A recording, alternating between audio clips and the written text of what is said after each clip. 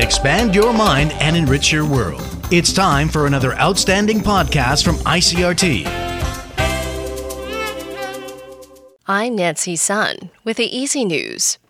The Tai-Ex opened up 363 points this morning from yesterday's close at 12,951 on turnover of 12.2 billion NT. The market closed at a record high on Monday on the back of a rally by Taiwan semiconductor manufacturing and other chipmakers. TSMC shares shot up on news that Intel's 7-nanometer development was being postponed, which is expected to divert more orders to TSMC. That momentum was sustained throughout the end of the session. And although the market came off its intraday high because of weakness in non-tech stocks, the Tai-Ex still surpassed the previous high of 12,495, which was seen on February 10, 1990. 3 public television service executives have resigned in protest over a government plan to establish a controversial English-language programming platform. PTS President Cao Wen-jie, Executive Vice President Xie Cui-ru, and News Department Manager Su Qi-zhen all tendered their resignations after the project was approved by the station's board. According to board member Feng Xiaofei, who was one of 4 board members who voted against the plan, the government has failed to provide the station with complete information on the programming platform.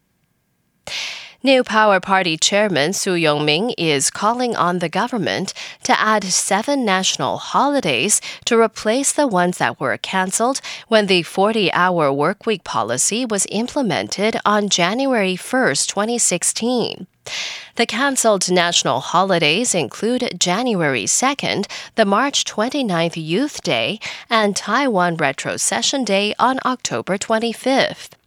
According to Xu, the NPP is seeking to introduce a bill to the legislature that will request the government establish an Indigenous Peoples Day national holiday on August 1st, among other dates such as Earth Day on April 22nd.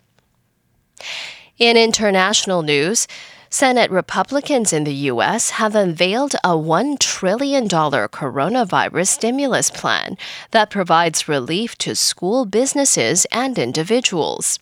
Our Washington correspondent, Jagruti Dave, reports. A $1,200 check for most Americans, an injection into the Paycheck Protection Program for small businesses, and billions of dollars towards increasing coronavirus testing and helping schools reopen. These are some of the measures in the GOP's proposal, which Senate Majority Leader Mitch McConnell unveiled on Monday. We think it is about $1 trillion, and we've allocated that in a way that we think makes the most sense for the country at this particular time. Democrats who had put forward a $3 trillion plan objected to several parts of the Republican offering, namely the cuts in the supplemental unemployment benefit from $600 to $200 a week. Lawmakers are scrambling to come to a bipartisan agreement, but time is running out as this benefit is due to expire at the end of the month. Meanwhile, North Korean leader Kim Jong-un said his country's nuclear weapons were a solid security guarantee and a deterrent that could prevent a second Korean War. The speech followed recent remarks by both North Korean and U.S. officials suggesting they were reluctant to engage in a new round of diplomacy on the North's nuclear program anytime soon. U.S. Secretary of State Mike Pompeo had said President Donald Trump would only want to engage with Kim if there were real prospects of progress. And Kim's sister and senior ruling party official Kim Yo-jong said that Pyongyang won't gift Trump with a high-level meeting that he can boast as a foreign policy achievement. And Malaysian authorities have found 26 Rohingya Muslims hiding on a northern islet after they were initially feared drowned. Officials began searching after a Rohingya migrant found on Saturday on the islet off Langkawi told investigators that at least 24 others were missing. Rescuers found 26 other Rohingya hiding on the islet on Sunday.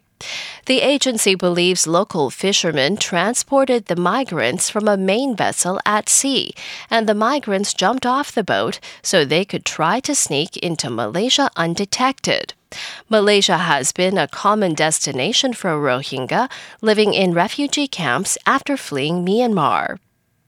And that was the ICRT News. Check in again tomorrow for our simplified version of the news, uploaded every day in the afternoon. Enjoy the rest of your day. I'm Nancy Sun.